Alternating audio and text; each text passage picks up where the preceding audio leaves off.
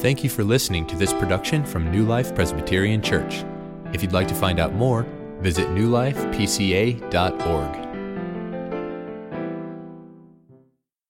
1 Peter 2, verses 4 through 8. I'm working my way through a book called The Global War on Christians. The book begins with this statement: Christians today indisputably are the most persecuted religious body on the planet.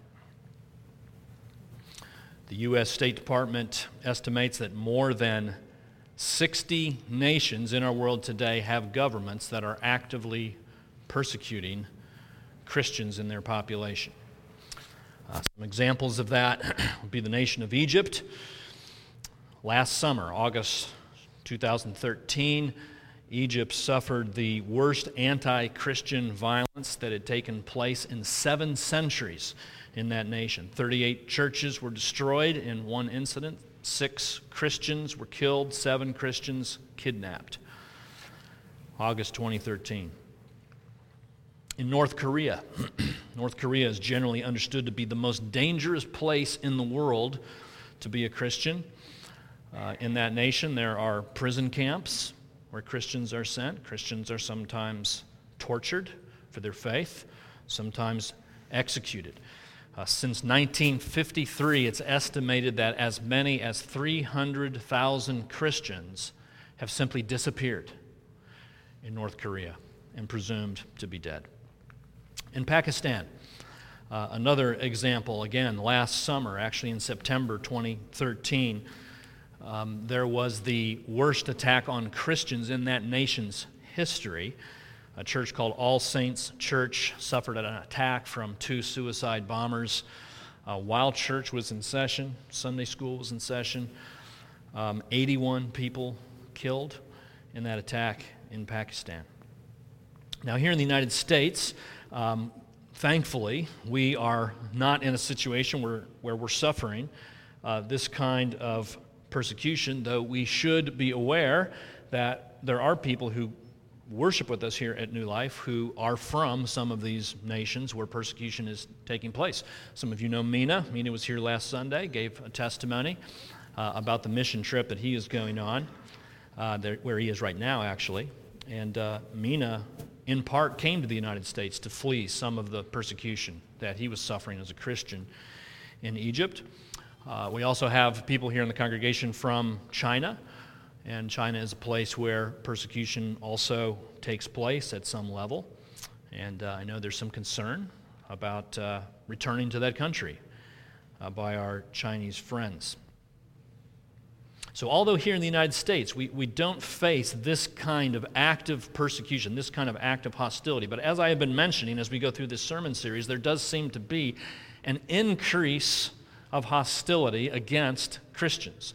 The culture in which we live seems to be increasingly willing to reject what Christians believe and what Christians hold most dear.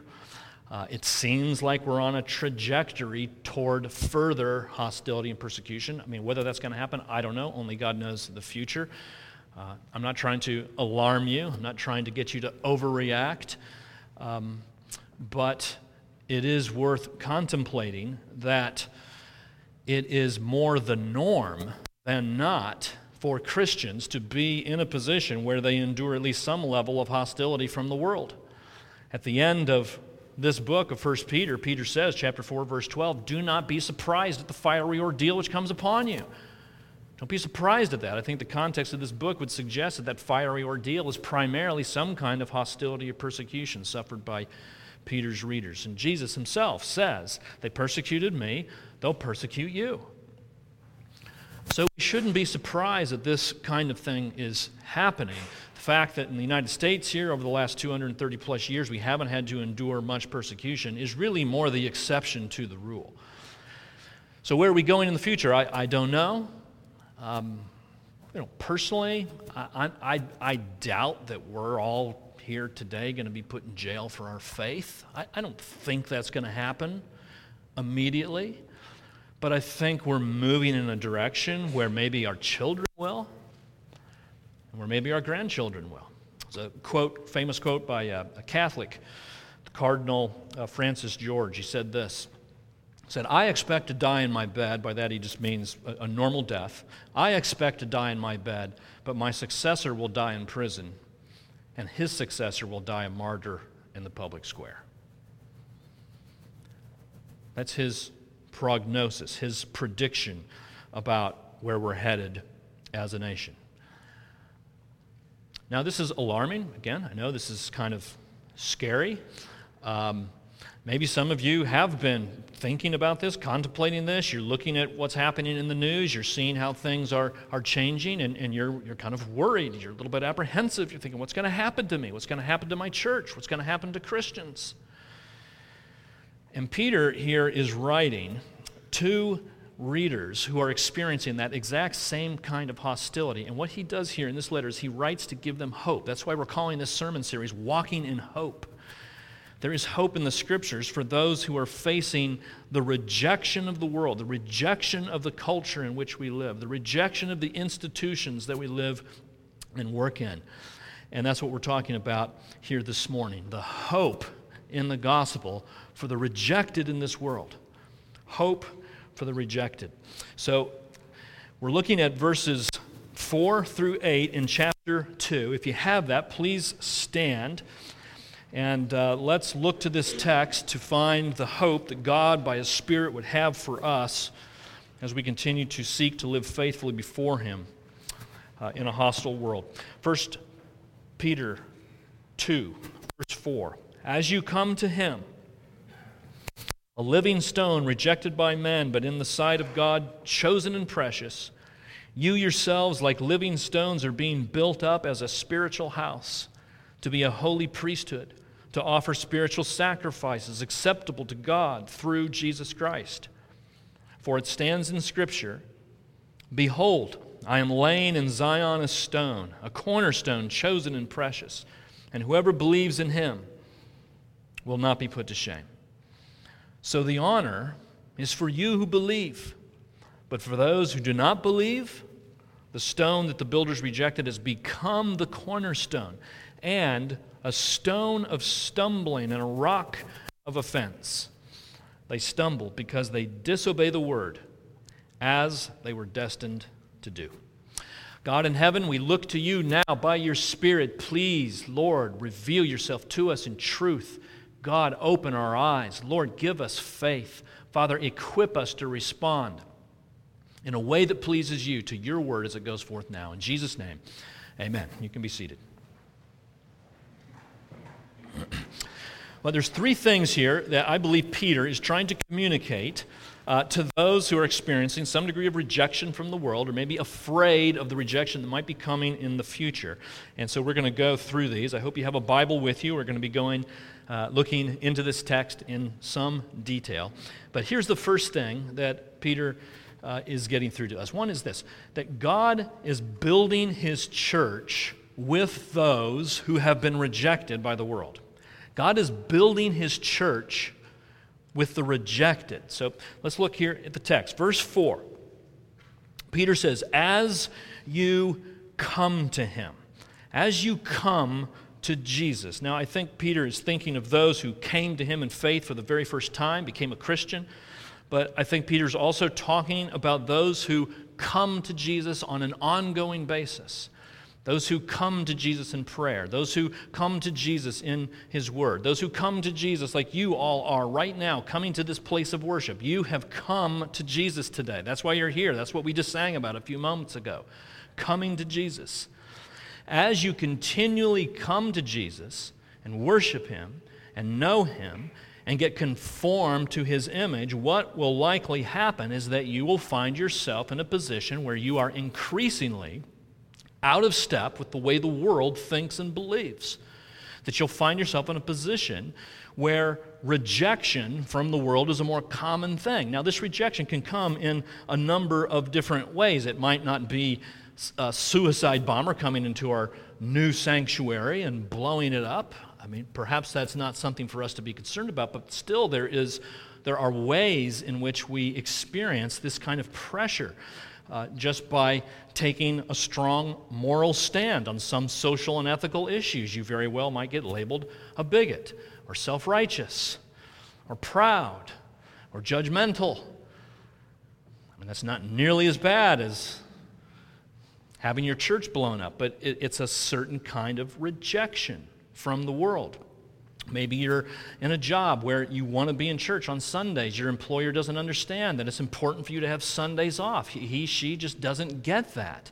And that's a struggle for you as a Christian living in this world. Maybe you're in a relationship, a romantic relationship, and you perceive that this person for whom you have great affection is not a Christian. This person is not going in the same direction as you, and so you sense the need to cut that off and to end that relationship. And it's not necessarily you being rejected, but there's a separation there between you and a person that you have affection for. You're detached from people. You're feeling lonely. You're feeling separated. This is a very common experience of Christians in a world that is hostile to our faith. We feel like we're rejected. What Peter is telling us here in verse 5 is this. He's giving hope to his readers by saying, behind the scenes, while you're out in the world getting rejected, here's what God's doing. He says, you yourselves, like living stones, are being built up as a spiritual house. God is at work constructing His church one stone at a time, one person at a time, assembling us into a community of faith, giving us brothers and sisters with whom we can find this connection that we struggle so hard to find in the world. I mean, just think of that image, a spiritual house. I mean, what do we think of? When we think of a house, we think of a place where we flee for protection, a place for comfort, a place where we find hospitality, a place where we're fed, a place where we find our family. That's what this place is, friends. That's what this church is. That's one of the reasons it exists. It's for you who are out in the world seeking to live faithfully, finding yourself out of step, finding yourself lonely and disenchanted. What this text reminds you of is this is your family. These are your brothers and sisters. This is a spiritual house for you, Christian. That's what God's doing. He's building us up a little bit at a time. And, this is why it always comes to my attention when I see texts like this, just this trend in our culture. And I've mentioned this many times before, but there's just this trend that encourages people to say, I'm a spiritual person, but I don't like institutional religion. I love Jesus, but I can't stand His church. There's books being released all the time saying this kind of thing. There's one that came out recently, just this year. How to be a Christian without going to church. The Unofficial Guide to Alternative Forms of Christian Community.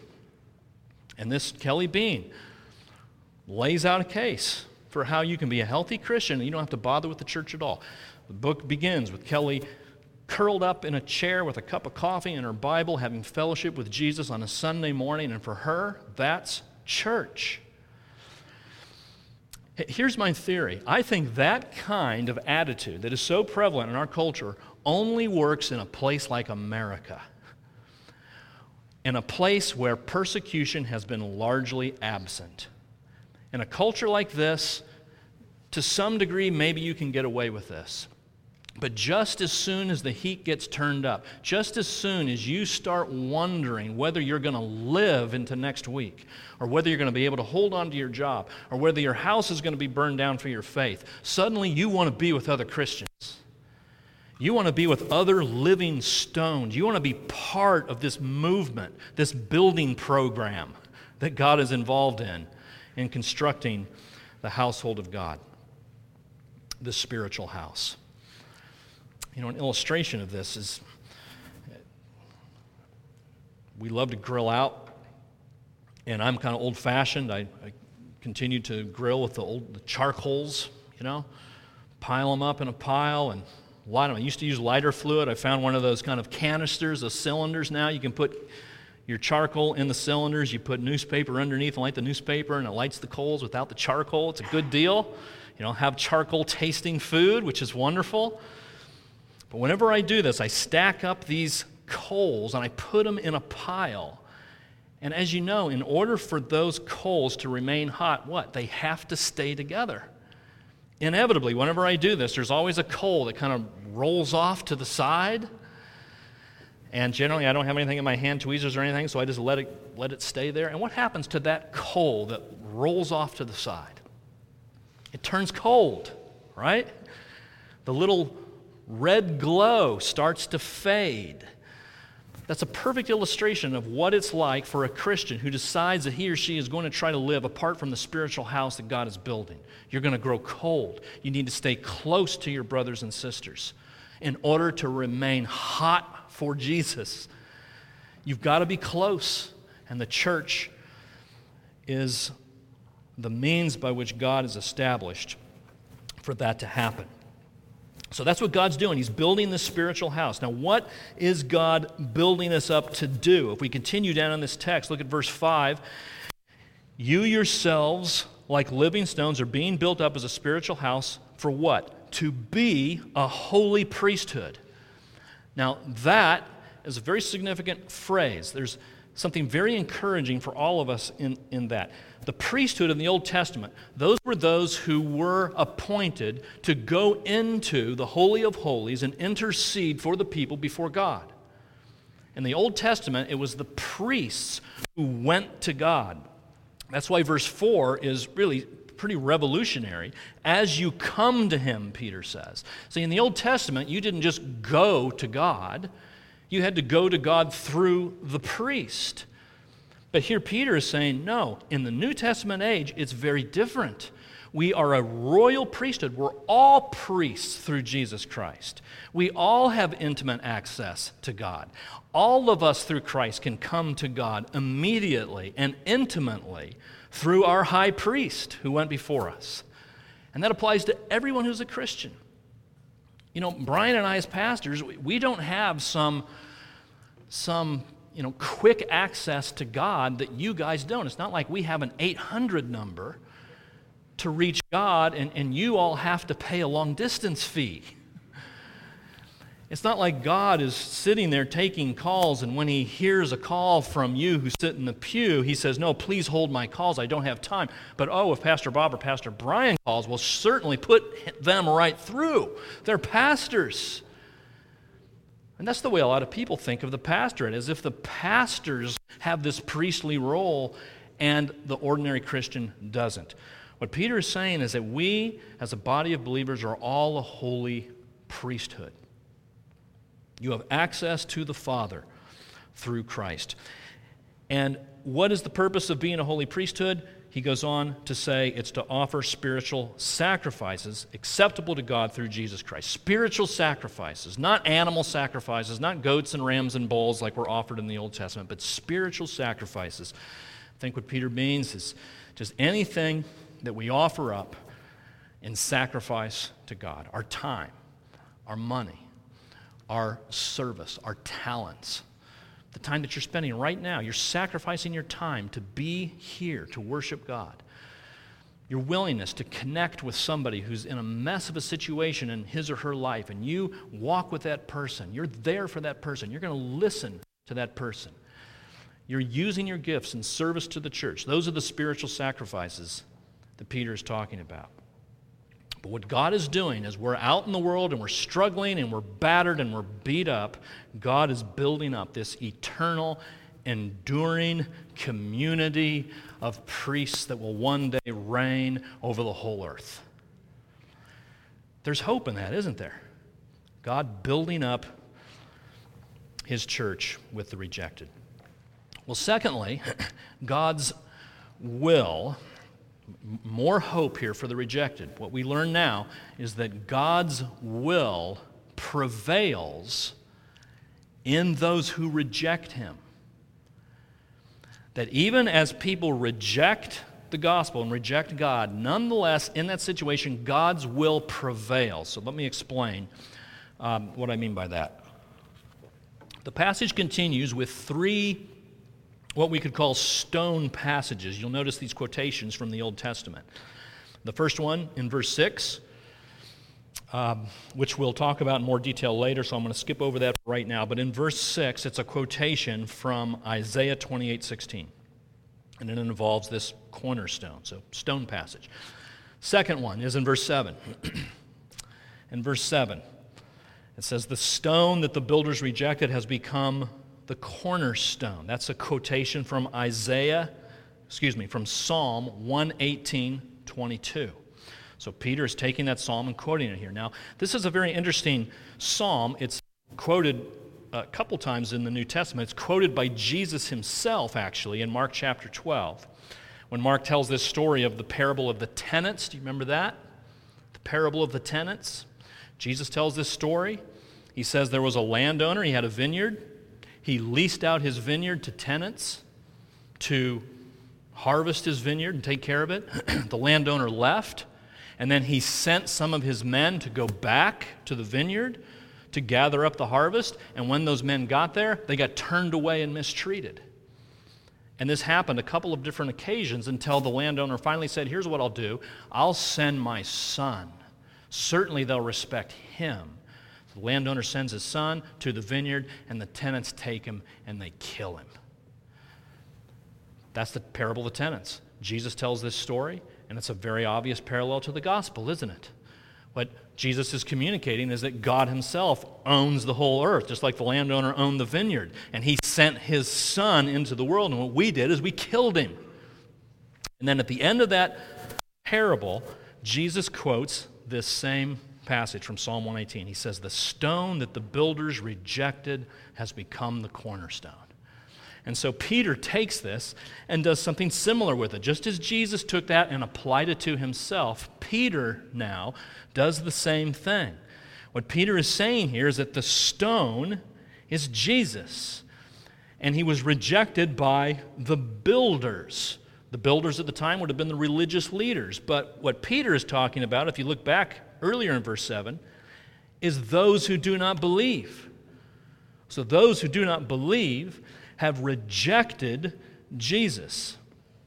But what has become of that is that Jesus, this stone rejected, has become the cornerstone. So this very key image comes out of this text. Jesus is the cornerstone. Now, what is a cornerstone? What's the significance of that? Well, a cornerstone is simply the focal point of any building. The cornerstone is the thing on which everything else depends. It's the foundation of an entire structure. What Peter's saying here is that although people have rejected Jesus as this stone, he has been resurrected from the dead after his death and has now become the cornerstone. And by virtue of being the cornerstone, he is now the center of all of history. He is at the focal point of everything that happens. In Jesus, all things hold together. Without Jesus, all things fall apart. It is from him and through him and to him that are all things. As we're about to sing in a little while, it's on Christ, the solid rock, I stand, and all other ground is sinking sand. Anything else in this life that you seek to build your life on other than Christ is going to turn out to be shaky, unstable foundation. That's what Peter is saying. Jesus is resurrected from the dead, therefore he is the cornerstone, the centerpiece of all human history. You just can't overestimate the significance that Jesus Christ plays in all of history. But then Peter goes on and he says this wonderful cornerstone actually has a different effect on different people. So in verse 8, we get to this third stone passage. In verse 8, he quotes Isaiah 8. That's the passage that Jonathan read to us a little while ago. Isaiah 8:14, which says this, "A stone of stumbling and a rock of offense." That's what Jesus is. He's the cornerstone. He's the center of all reality. He's the one on whom everything flows and turns and revolves. And yet he's also a stone that to some is a stumbling block, a rock of offense. Now, how could this be? I mean, why would people be offended at knowing this wonderful Savior has come in love for sinners and has laid down his life and is now resurrected in all of his glory and at the right hand of the Father? Why would that offend people? This is the most beautiful thing that's ever happened. Well, the reason, at least in part, is because of some things that Jesus says. Jesus says this, John 14, I'm the way and the truth and the life. No one comes to the Father except through me. Jesus says there's only one way to be right with God, and that's to come through me and my work. It's the only way. Do you know anybody who's been offended by that statement? And people continue to be offended by that today, right? Jesus says this in John 8, unless you believe that I am He, you will die in your sins. Unless you believe that I am the one that I claim to be, unless you believe that I am the Messiah sent from God to come and lay down my life for sinners, unless you believe that, you're going to die. You can have all sorts of ideas about who you think I am. You can impose upon me who you want me to be, but unless you believe who I said I am, you're going to die.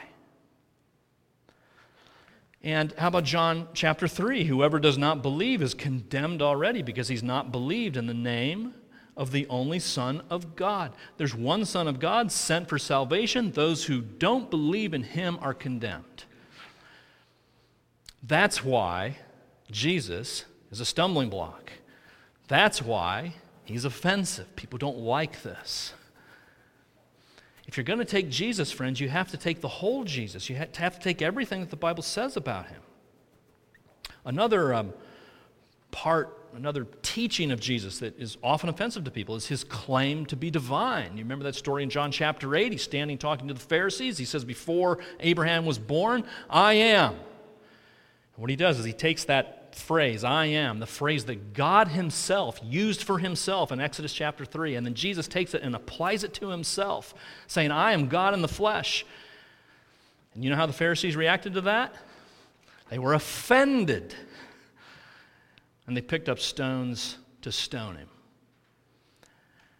Jesus is beautiful. Jesus is wonderful, but not everybody finds him to be that wonderful.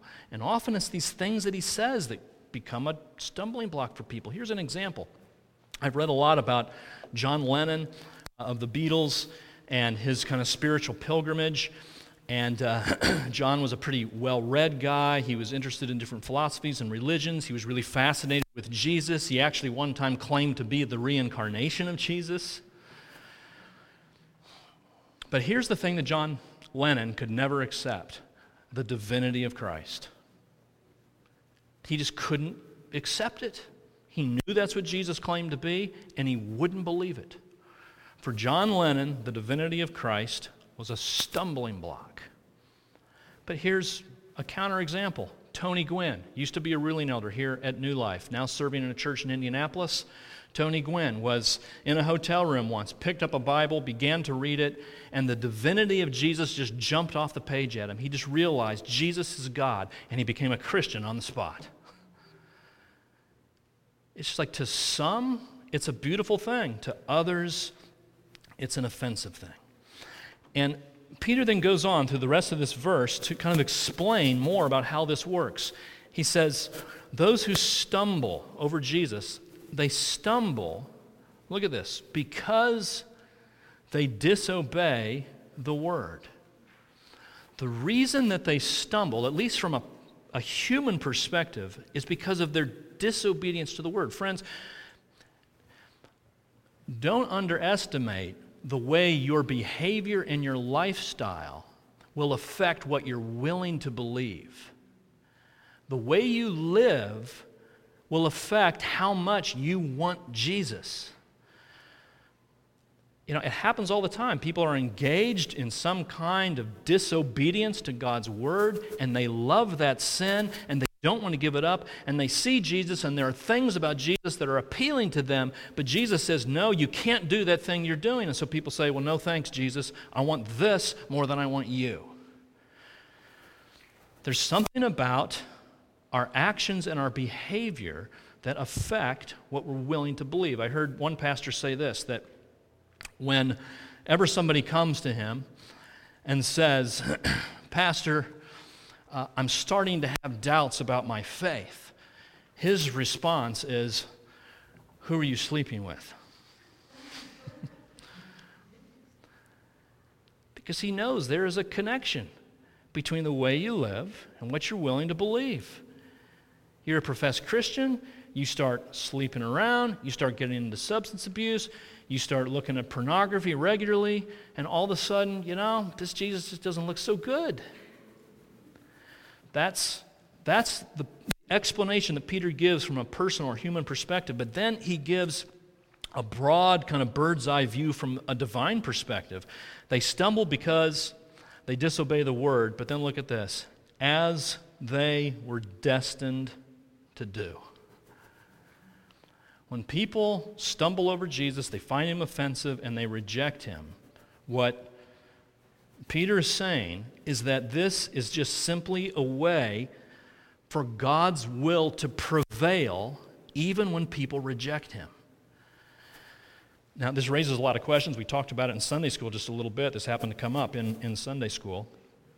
Here is what I think Peter is getting at. And if you want to talk more about this, I would be happy to. But here I think is what Peter is saying.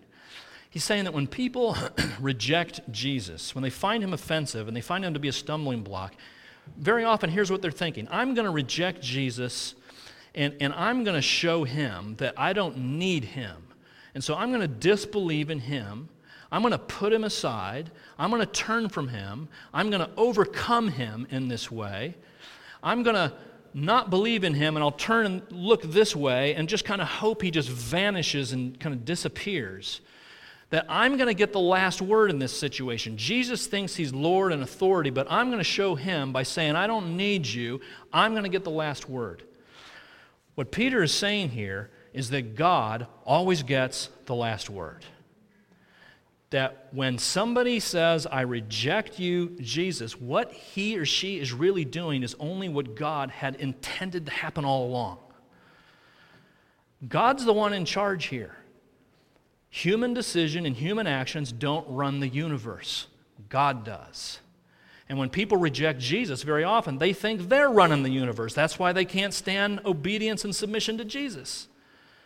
And what Peter says is that's not going to fly. God's going to get the last word. So this is hope that Peter's giving to those who are rejected by the world. God's will always prevails. And you can always trust in that to happen. And it's always going to be good. But one last thing we see. Here's how Peter provides hope for the rejected. That he's building his church through those who are rejected. His will is prevailing in those who reject him. And now we find that God himself was rejected. God himself was rejected in the person of his Son. Now, there's a couple contrasts I want to show you that I think are very instructive for us. If you look at verse 4, Peter says, as you come to him, a living stone, but look what it says, a living stone rejected by men. Jesus himself was rejected. God comes into this world in the person of Jesus and suffers rejection. This happened in a lot of ways. You remember, Jesus' family thought he was crazy. Jesus' disciples said, your teaching's too hard, and they all left him. The religious leaders of the day said, you're a blasphemer. Over and over again, Jesus is rejected. They sent him to a cross. On the way, they spit on him. They beat him. They call him names. They mock him. And they hang him on a cross. It's the ultimate rejection. That's what Peter's talking about here. This living stone, rejected by men. In the eyes of the world, Jesus is rejected. But look what the verse goes on to say. But in the sight of God, chosen and precious. Jesus is precious to God the Father. He's precious. He's beautiful. And he's the chosen one. He's the one the Father chose from before the foundation of the world. Father, Son, and Holy Spirit are existing in this perfectly blissful relationship. And the Father says to the Son, Son, I'm going to send you into the world. I'm sending you to go and redeem sinners. I'm sending you to go and save people. I love sinners, and I'm sending you to do my work. And the Son then goes and does exactly what the Father charges him to do, and part of what the Father charged him to do was to suffer rejection from sinners, the very sinners that he came to save. So you see this contrast. Jesus is rejected by the world, but he's precious and chosen by God.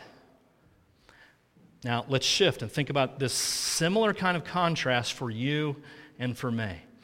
As I've been saying, as you live faithfully before Jesus in this world, you are very likely going to suffer rejection and alienation and hostility. Friends, just count on it. I'm not trying to turn you into a bunch of pessimists. I'm just trying to get you ready. We don't enter into the world thinking the world is going to throw a party for us and cheer for us and think we're cool.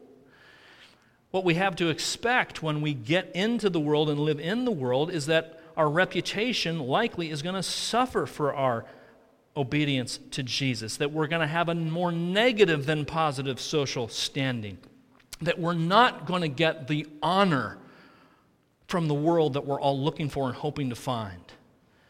In some cases that'll happen, but in most cases it's just not going to happen. But look at the contrast. Look what God says. Look at verse 6. Here's this first stone passage. It stands in Scripture. This is Isaiah 28. Behold, I'm laying in Zion a stone, a cornerstone, chosen and precious. And look at this. Remember the cornerstone. It's Jesus, right? Cornerstone, dead and resurrected. And whoever believes in him will not be put to shame. Friends, you live in the world. Maybe you feel embarrassed about your faith sometime. You're not sure you want to tell people you're a Christian. You're afraid people are going to shame you for that. What's being promised here is that whoever believes in Jesus Christ, the cornerstone, will never be embarrassed, will never be ashamed. You will never regret it.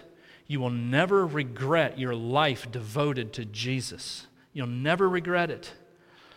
Not only that, but look what he says in verse 7. Not only will you not be put to shame, but the honor is for you who believe. The honor is not coming from the world, but the honor is there from God the Father for those who have put their faith in Jesus Christ. Honor for you.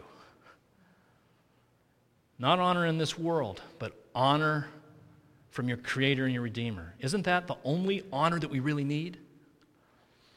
Which reminds me of the end of The Lion, the Witch, and the Wardrobe.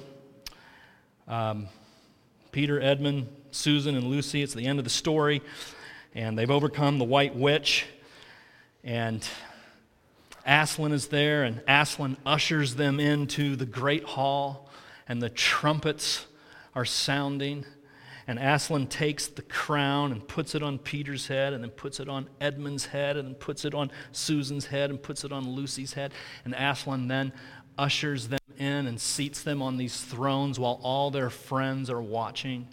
And Aslan says, once a king in Narnia, always a king in Narnia. Once a queen in Narnia, always a queen in Narnia. Aslan honoring his followers. And I just wonder if that's a bit of a picture of the honor that is in the future of those who trust, love, and follow Jesus. It does say at the end of 1 Peter 5 that when the chief shepherd comes, he's going to give us the unfading crown of glory. That's hope, friends. That's hope. There is hope for those who feel rejected by this world. God's building his church. God's will prevails. And all who believe in his Son, who is rejected by men, will be honored by our Creator. Let's pray. Lord, we thank you that you are kind and good. We praise you, Father, that you provide for us all that we need to live faithfully in this world. Help us, God, to be strong, to be faithful, to trust you, and to long for the honor that we have from you because of what your Son has done for us. Send us into this world, Lord, to serve you well. Please prepare us, we pray. In Jesus' name, amen.